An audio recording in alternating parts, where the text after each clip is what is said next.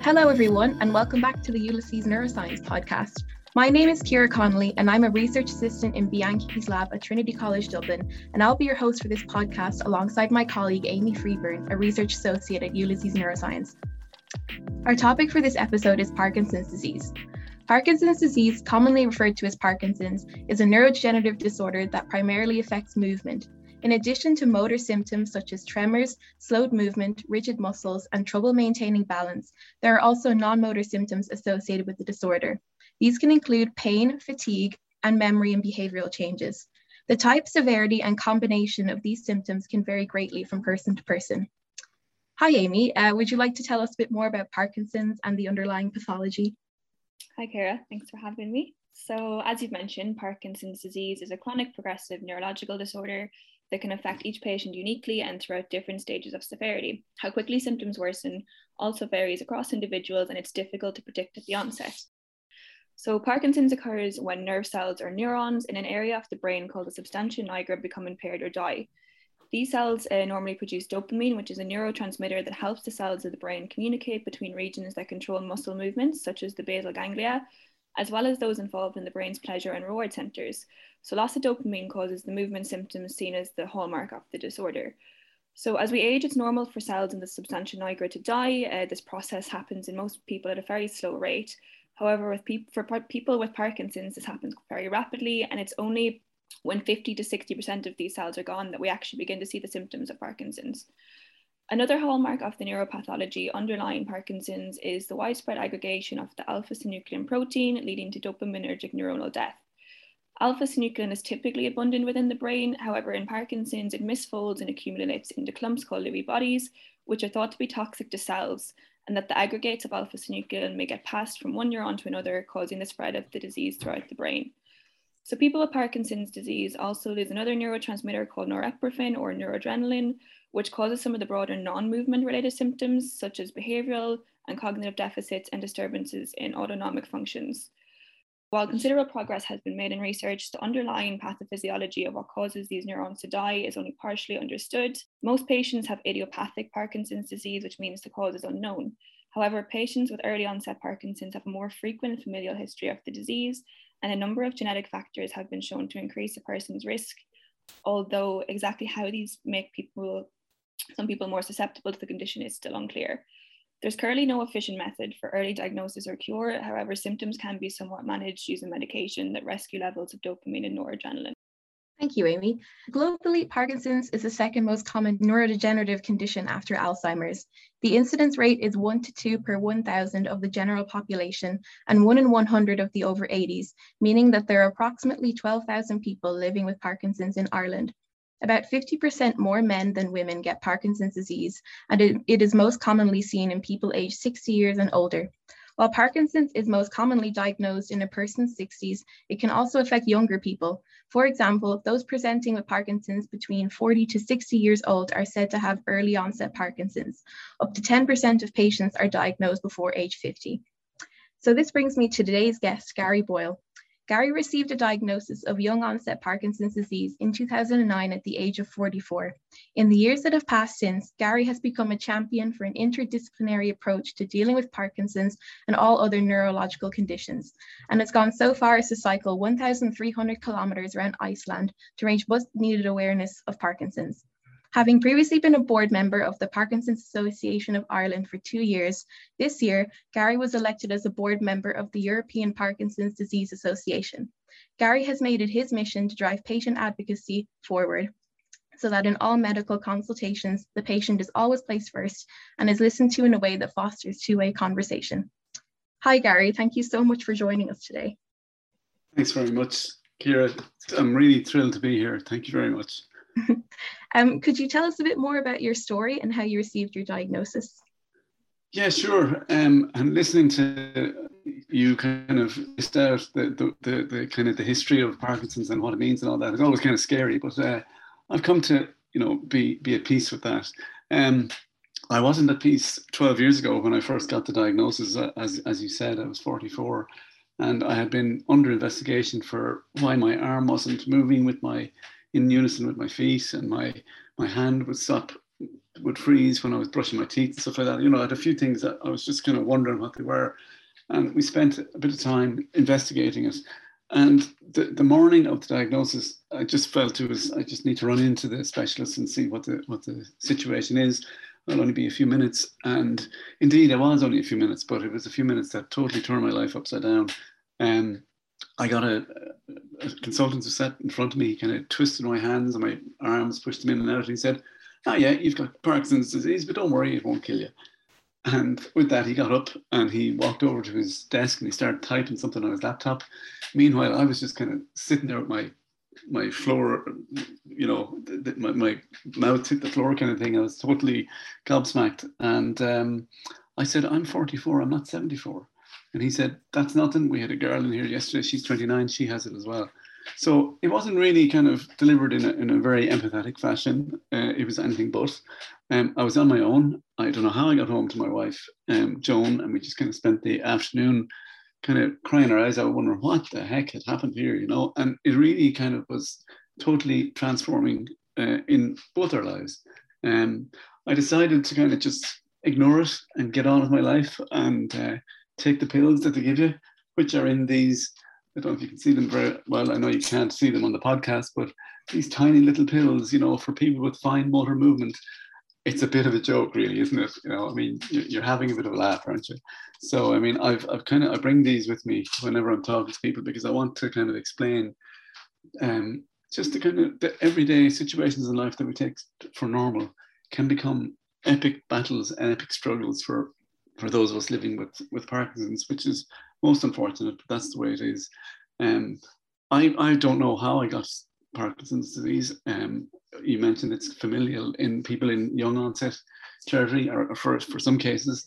I had an aunt, when I was growing up, my aunt was diagnosed with Parkinson's in her 60s, but that's kind of a vague memory that I have, not much more. We just don't know where it really comes from, and it's very difficult to kind of pin down why one person has it and the other person doesn't. From my own standpoint, when I eventually took my head out of the sand and started to deal with it, I was in a much worse condition than the day I was diagnosed. The day I was diagnosed, I was kind of moving fine, you know. I certainly was not in the space where somebody was going to tell me something devastating about Parkinson's disease. But by the time 5 years had elapsed, I was very much stooped over. I was tremoring a lot. I'd lost a load of weight because those tremors take up a lot of calories, you know, and I wasn't eating very well because I couldn't get the food into my mouth properly with my fork because the food would be thrown around the place because you're shaking so much. So really, I had to do something about that. And long story short, I left work. I was put on an insurance scheme called salary protection, which pays me like 2/3 of my salary. And that allowed me to kind of spend my time looking after myself and getting myself, you know, back to fitness and back to normal, if you like. I'll never be normal as I was, but I feel a lot better now. I kind of say I'm not cured, but I am better. And that's the way I'm heading at the moment. And hopefully it'll stay like that for some considerable length of time. Thank you for sharing that with us, Gary. And so obviously it was a massive shock for you when you went in that day, and you said it took quite a long time for you to kind of come to terms with it, and like you have such a wonderful attitude towards it now, and I really admire it. So would you say that your experience, like having the younger onset Parkinson's, differs from those diagnosed maybe later in life, in your opinion? Well, I mean, I think first of all, I'd say I would respect everybody's opinion on what they're going through, because it is it's a devastating kind of you know, diagnosis, and it's something you never want to hear. But I have to say, in the same breath, it's not life over. It's not game over. It's not press the reset button. It's none of those things. And it'll take people varying lengths of time to come to terms with it. And I think you probably do have to go through a bit of a grieving process, particularly if you're in the younger category. But I mean, some of the good things are already there when you're kind of starting off in the young category. For instance, I'm forever young. I'm a young onset Parkinson's person. I'll take that any day. Young, anything keeps me young. That's fine by me. But seriously, for everybody getting their diagnosis, I would respect how they feel completely. Maybe when you're in the younger category, when you're kind of at the height of your career, you're onwards and upwards, everything is go, go, go. I worked for a large US multinational, and I was like in my prime, literally with them. And I was, just going forward and going up. We'd spent some time in the US. We were looking forward to maybe doing some more. So that all changed. I mean, that was two things that kind of just disappeared straight away when I heard those words. Number one, my confidence just evaporated. It had been sucked out of me in a split second. And number two, the idea that I would change jobs or move to another company or whatever was gone, because I wouldn't not tell people that I have this kind of, deteriorating condition. The other thing I'd say is that I'm kind of always on the lookout for how we describe things. And I'm coming to terms with the fact that it's consistently called a progressive illness. And I always have a kind of a thing about something that is progressive. In my kind of dictionary, progress means something is improving, something's getting better. So I have this conversation with my consultant every year, or the registrar, whoever I see. And the comment that's made to me is that, well, it's progressing slowly, Gary. Your activity is kind of keeping it at bay. And I say, well, I'm actually progressing then in that case, because I'm keeping it under wraps. So it's just one of those things. I mean, I like to kind of make a bit of a deal about it so that people kind of can stop and think and say, the words we use affect people who are kind of living with this in a very particular way, and we have to respect that. And you mentioned earlier about having the patient at the center. That's why I say the patient must be at the center. I mean, we must be really respectful. The patient is the expert. I mean, I don't want to be an expert. Believe me, I would gladly run away from this if I could, and it'd be great. We'd all be happy. But to get things done, to get treatments and kind of therapies, intermingling and benefiting each other in a kind of a multidisciplinary way, I think is the most important thing. And it's certainly done a lot for me. And I'm a totally different person today compared to where I was in 2014 and certainly in 2009. So, I mean, that's what I would say, make sure the patient is listened to by everybody. That's great to hear that you're in a better place, Gary. And I definitely agree with what you said about language. I think what the language we use is definitely really important.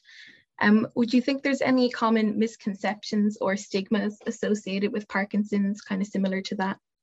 Yeah, I mean, let's face it, we all have kind of ideas about things we know nothing about.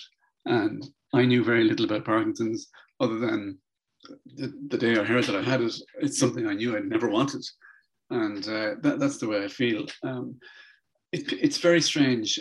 People say things like, you don't look sick, and how can you react to that? A friend of mine who has Parkinson's, she broke her wrist a few months ago, and she was wearing a cast on her arm for about 6 weeks.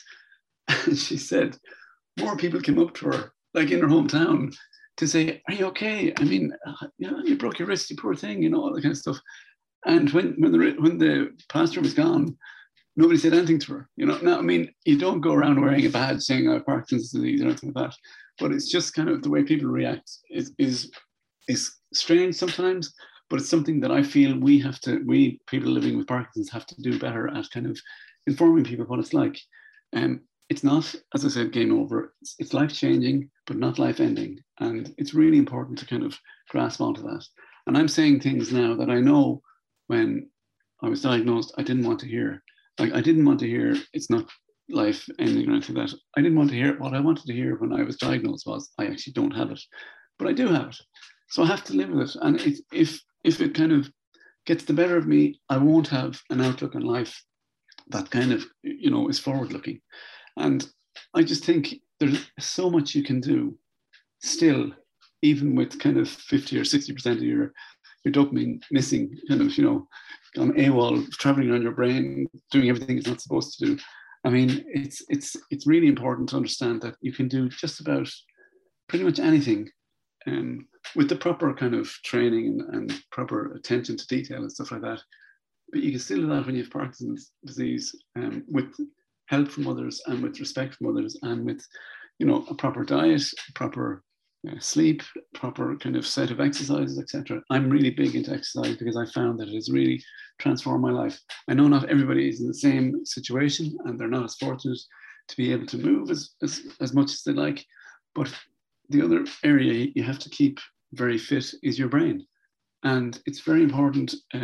My friend, Professor Sabina Brennan in Trinity College, she has her top 3 things for brain health. Number 1, have a conversation, like what we're doing today. Number 2, have a hobby, because it kind of gets you to think about other things. And number 3, smile, because smile releases endorphins in your brain, which is really great and helps you to kind of stay focused and stay happy. So, I mean, you're not happy every day. I'm not advocating that at all. But I am saying there is life after a diagnosis of Parkinson's, but it is very changed, and it is sometimes a challenge to kind of to focus on that. But that's what I've tried to do, and I'm going to try to keep doing. That's a really great attitude to have. And related to those misconceptions, from my own experience of talking to people, I think a lot of people really associate Parkinson's with the physical symptoms. But could you tell us a bit more about those hidden cognitive symptoms? Yeah, I mean, Parkinson's kind of gets into everything. Gets into the physical symptoms, of course, as you mentioned, but it also gets into things like, spontaneity. Let's go somewhere. Let's do something. And then I'm immediately thinking, oh shit, right, now what do I have to do? I have to kind of make sure I have my medication, and I have to have this, and I have to have that. Like, everything becomes a little bit more labored. Let's go out for a meal. Great thing to do. Okay, but like, I have to take my pills before I eat, and it has to be an hour and a half after, and then I take another one. And it's just, things become a little bit more planning oriented, and you have to kind of really, put an effort into getting to do something sometimes, and that can be really, really annoying. I mentioned about the pills, trying to take them out of the little blister packs and stuff like that. Really, those kind of things that shouldn't be. There are nobody without Parkinson's has that problem, but it's very hard to kind of explain when you don't look sick what's going on in your head, and what's kind of what you're thinking of, and you're anticipating what's going to happen next, and how are you going to deal with that. You can prepare as best you can, but then something can come from left field and throw you off guard. You can have a situation where you're taking your medication, and then your medication doesn't work, and then you really feel kind of stressed, and on the spot you're kind of exhibiting kind of some of the more common traits of Parkinson's at situations like that. I mean, we have to, there's a balance somewhere that we each of us have to find. The balance that works for me may not work for somebody else, but when the patient is the center of attention regarding kind of an interdisciplinary approach, people who are involved in that and involved in the care of that person and the person themselves can learn how to kind of get through pretty much most situations. But it is a learning process, and it is something that, I really wish the consultants would kind of engage much more in. And it's part of my mission is kind of to try and get the consultants, who are brilliant people. I mean, they have such incredible skills. They are, they're literally peerless when it comes to the brain. But peerless doesn't mean that you're not empathetic, and you're not able to engage with your patient, and you're not able to kind of reassure your patient about what he or she is going through, and that, this is how the disease deteriorates. That's why I don't say this is how the disease progresses, because you don't want to hear that the disease is progressing and you're probably struggling. You want to kind of celebrate every success that you get in being able to walk those 5 kilometers, and being able to cycle around Dublin or Iceland if you're totally mad, in being able to kind of do that Irish set dancing that you never did in your life before, but you're doing now, because it does so much for your balance, your gait, your arm swing, and also for your interaction with other people, because the social side of it is so important. They're the things that we take on board, and any of us who have taken them on board have benefited tremendously from that. But the motivation to do that can be very low for lots of times for Parkinson's people. I mean, it can be very much a case of, what's the point? And I say, well, the point is we can have a better life. We don't have to sit there and just kind of, take our pills and do nothing. You mentioned that there are possibly 12,000 people in the country living with Parkinson's disease. I think it could be more than that, but I think the fact that we don't even know exactly how many people are living with Parkinson's is crucial, because it's very hard to develop a strategy for people living with Parkinson's if we don't know how many people we're actually trying to work for and work with. But what I would say is that we need to get that information out there as quickly as possible. We need to get people aware of what it's like to have a deteriorating neurological condition like Alzheimer's and dementia and MS and all the other kind of horrible little diseases that are out there. It's really important to kind of understand and learn and be aware of what people are going through. So, I mean, my advocacy kind of self-imposed role is just because the frustrations I've had, I don't want anybody else to have them. And I've found a way to kind of deal with some of them.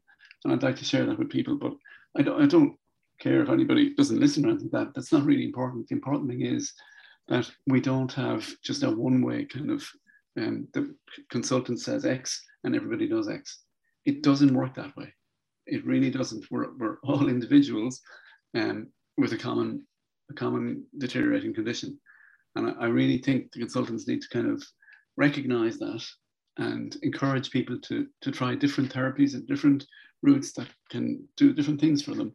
And that will give them much more hope than just kind of, taking pills and nothing else. Yeah, for sure. Like, you're definitely at the forefront of patient advocacy. I actually just love hearing you speak about it. I really do. And just when you mentioned there, like the lack of engagement that you feel kind of from consultants, or the lack of support even in that moment of diagnosis, so blasé, just, oh, you have Parkinson's, but it won't kill you. Yeah. Were there anything, like any associations or communities that kind of helped you in that little first while to kind of get you where you are now? I rang a hotline, Parkinson's helpline kind of thing, about a week later, and I got this very empathetic person who was, listening to me and saying, yes, I feel so bad for you and stuff like that. And as the conversation went on, I just felt, this is getting me nowhere. It's actually making me feel worse. And then the person said, look, I'll send you out some, literature and booklets and stuff like that. And I said, yeah, thanks very much. And what arrived in my door was kind of a booklet with, the picture of a man on the front, kind of doubled over. This is Parkinson's disease. And I thought, I wonder what's on page 2, and it was another man doubled over in kind of, he was worse than the guy on the front page, and then the page 3 was kind of a young onset guy with his family, and he was clearly kind of had a very unhappy face on, and the family were very unhappy as well. So I didn't go to page 4. I just kind of put the book aside and left it there, and I ran away from it, and I've never looked at it again. And I just think that's because we don't know, we don't know because we're not engaging. And it's really important to get people, I mean, you're just hearing my story. I mean, there's loads of other stories. There's probably 12,000 other stories. There are 12,000 other stories. And every one of them has a little kind of twist in the direction that things have gone for those people. But I can assure you that when we get together and share our stories and are in that animated conversation, our brains are buzzing and we're feeling really good, and we're really kind of thinking, wow, this makes a lot of sense. When we finish our Irish set dancing classes that we've been doing online now for nearly 2 years because of COVID-19, we leave about 20 minutes at the end to have a discussion. And a lot of people have said over the last 2 years, set dancing is great. It's great fun. It's great exercise. It's great balance. But I love the cup of tea and the social chat at the end of it. That's really helpful. And I'm thinking of the 12,000 people in the country living with Parkinson's. I barely know maybe a few hundred of them. So, what's happening to the other 11 or 12,000 people? What are they going through? Who's listening to them? Who's talking to them? Who's helping them? And I don't want to be patronizing anybody. I'm just saying, we need to open a conversation. Put a device in everybody's hand. Put a smartphone, or better yet, put a tablet in everybody's hand. As broadband rollout is going on across the country, let's put some common sense into this. Put a tablet into everybody's hand. Show them how to make it work, and show them how to press FaceTime and see their kids, or press the internet and go in and do some banking online, which you know, the banks are forcing us to do anyway because they're closing all the branches, you know, so it kind of makes sense to, but we found that with the set dancing online, a lot of people resisted that at the start. People who were kind of dancing for years, that was giving them such a really good exercise workout and stuff like that. So we sat with everybody who wanted to go online, but were kind of afraid of technology and stuff like that. And they probably wouldn't be all young onset people. So, I mean, you can imagine they're probably a little bit older than me. But once they got it, they really got it and they've stuck with it. And we now have twice the number of people doing our set dancing online compared to what we had when we were face to face. So I think that is a real measure of people can respond and can change, and they can help themselves when they're kind of directed and instructed, and they're given help rather than being patronized. And I just think if we can do it for a few hundred people, we can do it for thousands. And, you know, never has there been a better opportunity or a better time to do this, because all of us across the country have been affected by COVID-19 in one way or another. And, you know, some of us are working from home, some of us are kind of using technology in a way we never used before. This technology we're using today, Zoom, is not very new. I mean, it's been around for a long time, but it feels new because we're doing so many wonderful things with it. We should keep doing this. We should keep doing this. We should make it happen for everybody else. Why should it not be used to help people who are otherwise pretty much housebound to kind of come out and, you know, experience something that they probably wouldn't have anticipated at all? The only thing that is going to do is improve their brain health. And I think that is really, really important. And it's a message that we just have to keep saying over and over and over again, you know. So, I mean, as long as I'm going to be around, I'll probably be saying that, you know. So just putting it out there, you know, just warning people. I'll probably be tweeting you about it again sometime. But I think it's just so important to do it. Yeah, that's a really good point. I think a lot of people complain about Zoom fatigue, but we forget how useful a tool it is to connect with people that aren't local to your area, or if you're not able to get out of the house. So it's definitely, going forward, I don't think it's something we're going to forget about. And talking from your Twitter, we have seen from your Twitter, you're really outspoken about patient advocacy. So could you tell us about your involvement in any organizations or any groups that you feel help patient advocacy? Yeah, I mean, I probably any of the groups that are kind of doing things like the set dancing online or the gym kind of workouts that we do, or Pilates or whatever. I mean, all of those are opportunities to kind of share with people why you're doing Pilates, why are you doing rock steady boxing, why are you doing, what the hell are you doing cycling around Iceland? I mean, you know, that kind of stuff. And it's really to kind of say to people, look, I want you to kind of know that I'm living with something that is a deteriorating situation, but I can fight this, and I can at least keep the pitch level playing field as long as possible by doing all these things. So, you know, really encourage people you know who have Parkinson's, or indeed any neurological condition, to kind of be a little bit more active, you know, in a respectful manner. I mean, it's really about a case of being listened to and being understood. And I would say, you know, try what you can, but don't accept the status quo. It's not good enough for us to kind of be told by consultants or anybody else that, well, you know, just keep taking your pills because they're the only things that really make a difference. They're not. These pills are really important. They're critically important. They keep me alive, but they work so much better when I do a kind of a multidisciplinary approach, as I've mentioned already. They work so much better when I feel better, because I feel better when I run or when I walk or when I swim or cycle. Well, maybe not swim, because that's just so hard. But anyway, it's whatever it is that takes your fancy when you're kind of diagnosed with Parkinson's. You don't have to stop. It's not. Life is not over. Life has changed, and we need people to understand that.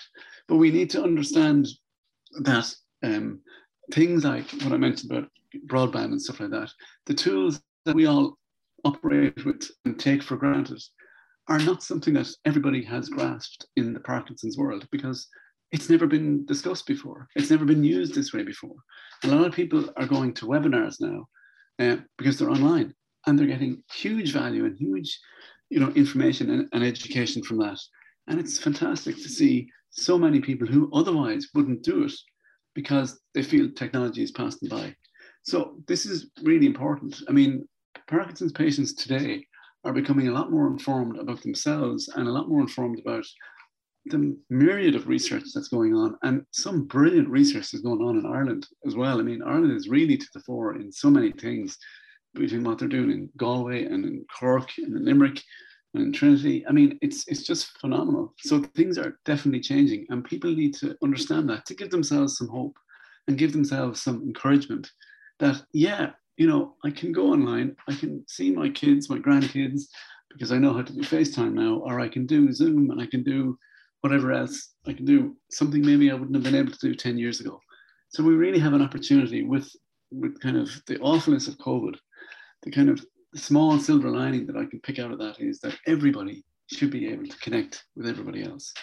And we really owe to ourselves, and we owe to everybody who is having a difficulty with that, to help them get there, because I think it's going to transform the delivery of healthcare over the next couple of years, because it's using, you know, technology in the correct way.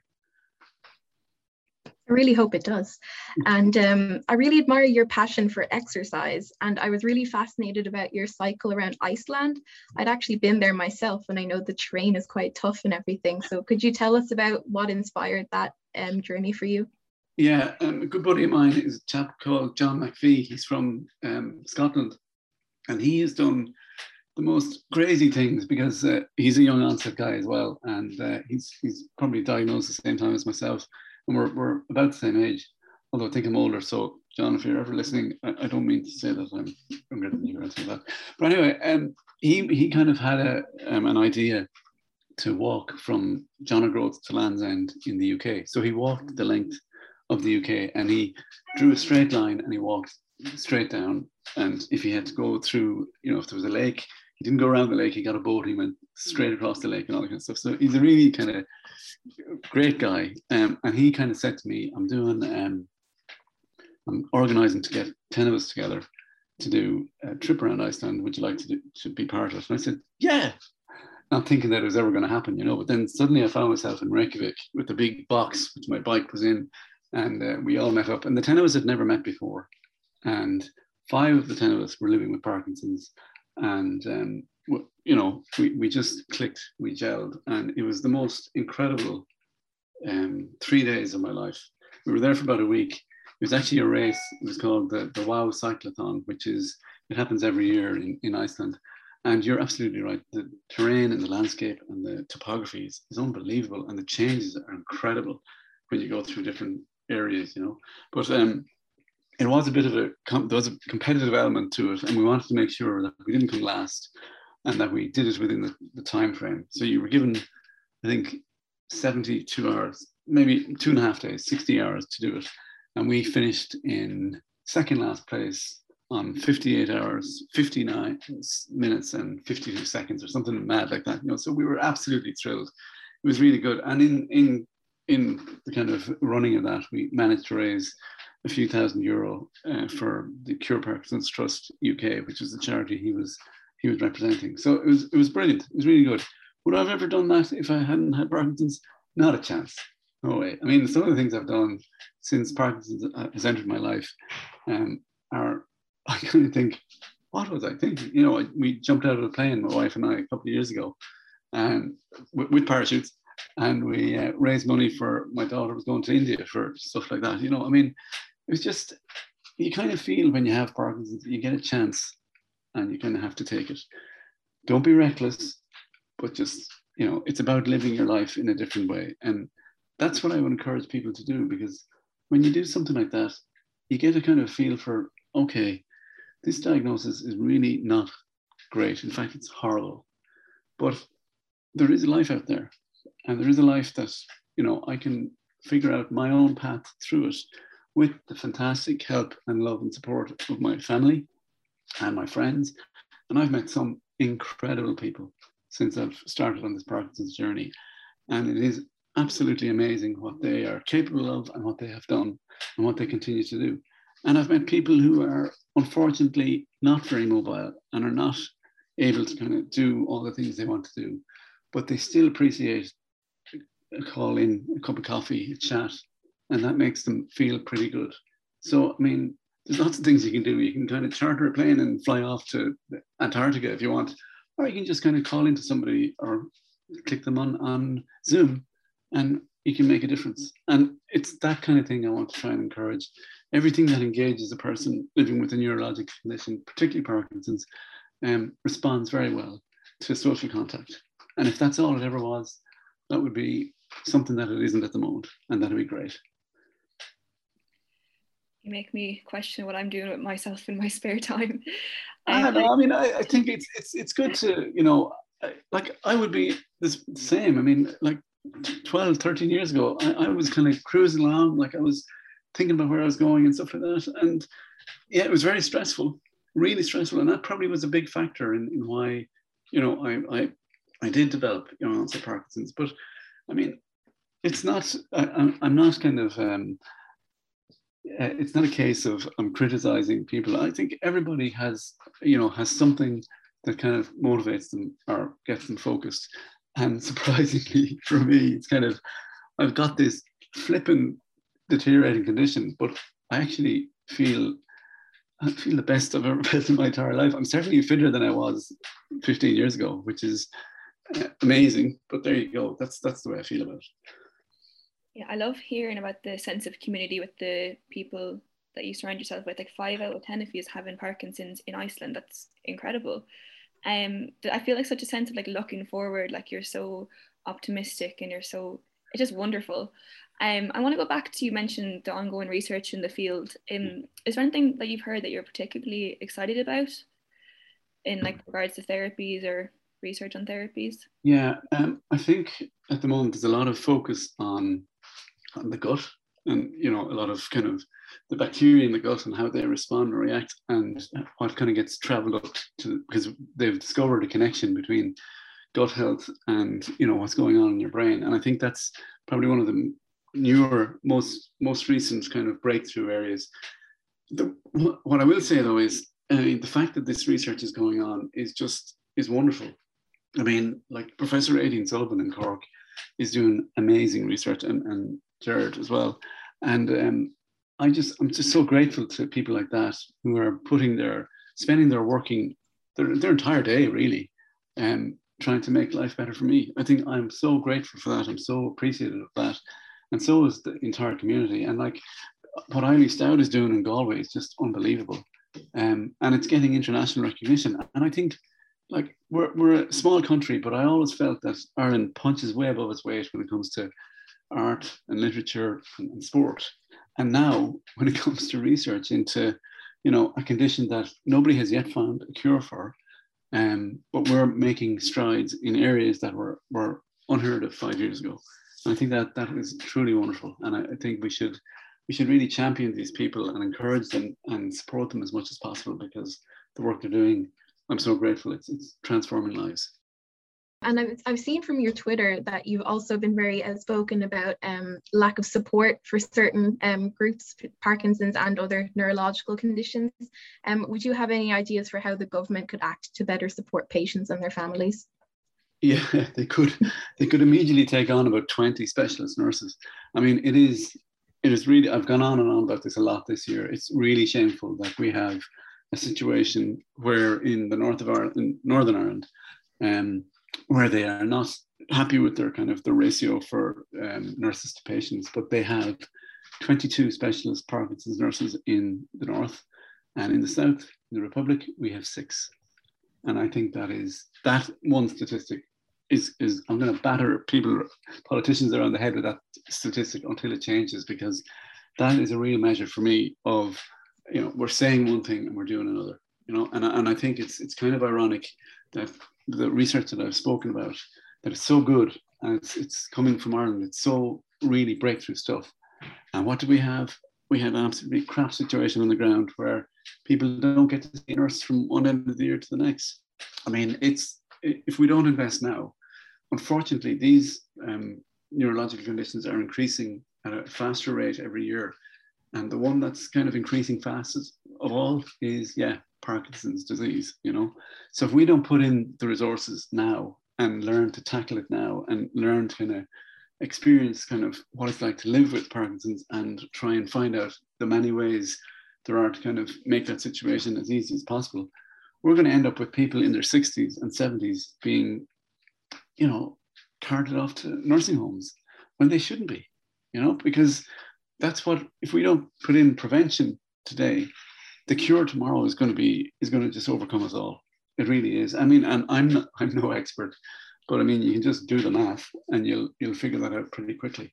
So I'm not going to let Stephen Donnelly or Paul Reed or anybody like that off the hook, even though I've met them individually and they're really lovely people. But I'm just poking at their position, and I'm poking at, you know, come on, guys, you know, do something really kind of sensible.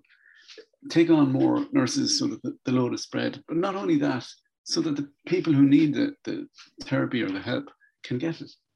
And they can get it in many different ways. But right now, we're so far behind in the support for people with Parkinson's that it's really, it makes me angry and it makes me very sad. Yeah, I mean, do you think that already existing lack of support and services has been more impacted by COVID? I know you've adapted as a community, mentioned the online set dancing. I know it's not the same as a cup of tea in a chat, as you've mentioned, but do you think on the kind of multidisciplinary side of what services there are that has been affected by COVID as well?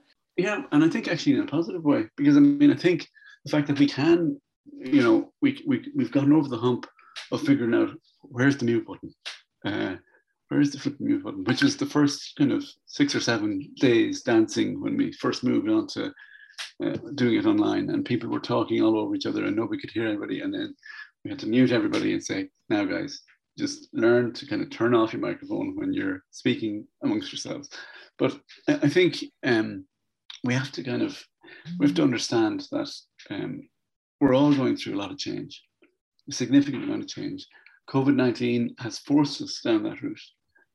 Some people have embraced that change. I think we've done a lot. The Parkinson's community have done a lot to kind of embrace that change and help people.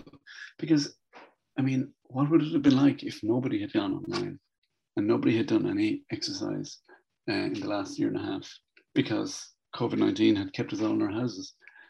I've experienced what it would be like because I've met people who unfortunately weren't in a position to kind of have the technology available and to use it. And sadly, some of them have deteriorated a little bit more, you know, and that's what tells me we need to keep moving. You know, we need to keep acting and keep the pressure on and make sure people understand what they can do for themselves and how important that is. Not that the care is 100% self-directed, no, that they learn to do things that can really benefit the other things that they are doing as well. And that's something that's so important. A little bit of learning, a little bit of awareness, a little bit of knowledge can really help change that situation. And I just don't understand why it is so difficult to make that happen. You know, I mean, we're not the poorest country in the world. We've got a really brilliant health service. You may kind of gasp at that, but I think we have one of the best health services in the world, given that we only fund it to the extent of about 4 or 5% through PRSI. I mean, we're complaining about, you know, the services and the lack of availability of services in the HSE, yet we're not prepared to pay for it. And then we compare ourselves to Germany and France, where they pay 3 times the rate of PRSI than we do. You know, amazing. They have better services. Incredible. Whoever thought that? Wow. What's the secret? Money. You know, I mean, for God's sake, you know, as they say again, do the math. So I just think that we have to be really cognizant of a couple of things. People, unfortunately, are not all at the same level in terms of their treatment for Parkinson's. That's not good. They're not at the same level because the resources aren't allocated. That's not good. And they're also not at the same level because they don't know, they're not aware.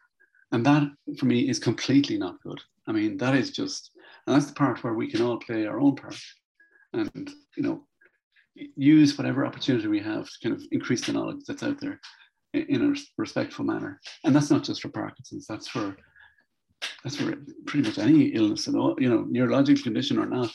That's the way forward, I think. I definitely agree with what you've been saying, and I know we keep repeating ourselves throughout the podcast, but it's been really great hearing you speak so eloquently about all of this and your attitude and your the importance you place on advocacy. It's been really great to hear. And we're coming to the end of our podcast now, but we just wanted to finish up by asking if there's anything you would like to say to anyone listening who's been recently diagnosed with Parkinson's, or who might know someone who's been recently diagnosed. Yeah, that's a really good point. Look, the first thing I'd say to them is, I'm really sorry for your news. It is really horrible. I'm not going to kid you. It's not nice. It's not something you wish for. It's all of those things and more. And you're probably thinking right now, I won't be able to do this and I can't do that. And yeah, you will feel that way. You'll definitely feel that way. You'll feel that way for some time. But if there's anything that can convince you that it's life change as opposed to life ended, it's talk to some people you know who might be in the same category as you, who might be in the same position as you. And it doesn't have to be somebody with Parkinson's, it could be somebody with any other neurological condition. Life goes on. Life always goes on. But our lives are changed completely. And we have to, yeah, it's really tough, but we have to kind of figure out our pathway out of this. But there is a pathway out of this, and that's what's so important. It does not have to be that you kind of take some pills, if you can get them out of those blister packs, and do nothing else. Look for help, demand help. Put your politician under, a lot of pressure about the lack of services that exist. But for your own mental health and for your own mental state, talk to somebody. Talk to your husband, your wife, your girlfriend, your boyfriend, whoever it is, and say what you feel, because you do need to get through this. It's a really difficult diagnosis. You've probably had it delivered to you in a very offhanded manner, and I'm really sorry that that's the case, but we're working on that. We're trying to get that situation. But in your case, you can live, and I think you will live possibly even a better life, but you'll certainly live a life that is nothing like you imagined it to be right now, because right now you're feeling it's going to be awful. It doesn't have to be awful. It can be quite good, but it requires a lot of things to kind of get in motion. And the more we kind of push for it, the more it will happen. Thank you so much, Gary, for joining us today and sharing your experience with us. It was really a privilege chatting with you, and we're both wishing you the best as you continue to advocate for your community. And thank you, Amy, for co-hosting with me today. And thank you for listening, and be sure to join us again soon. Thanks a million. Thank you very much.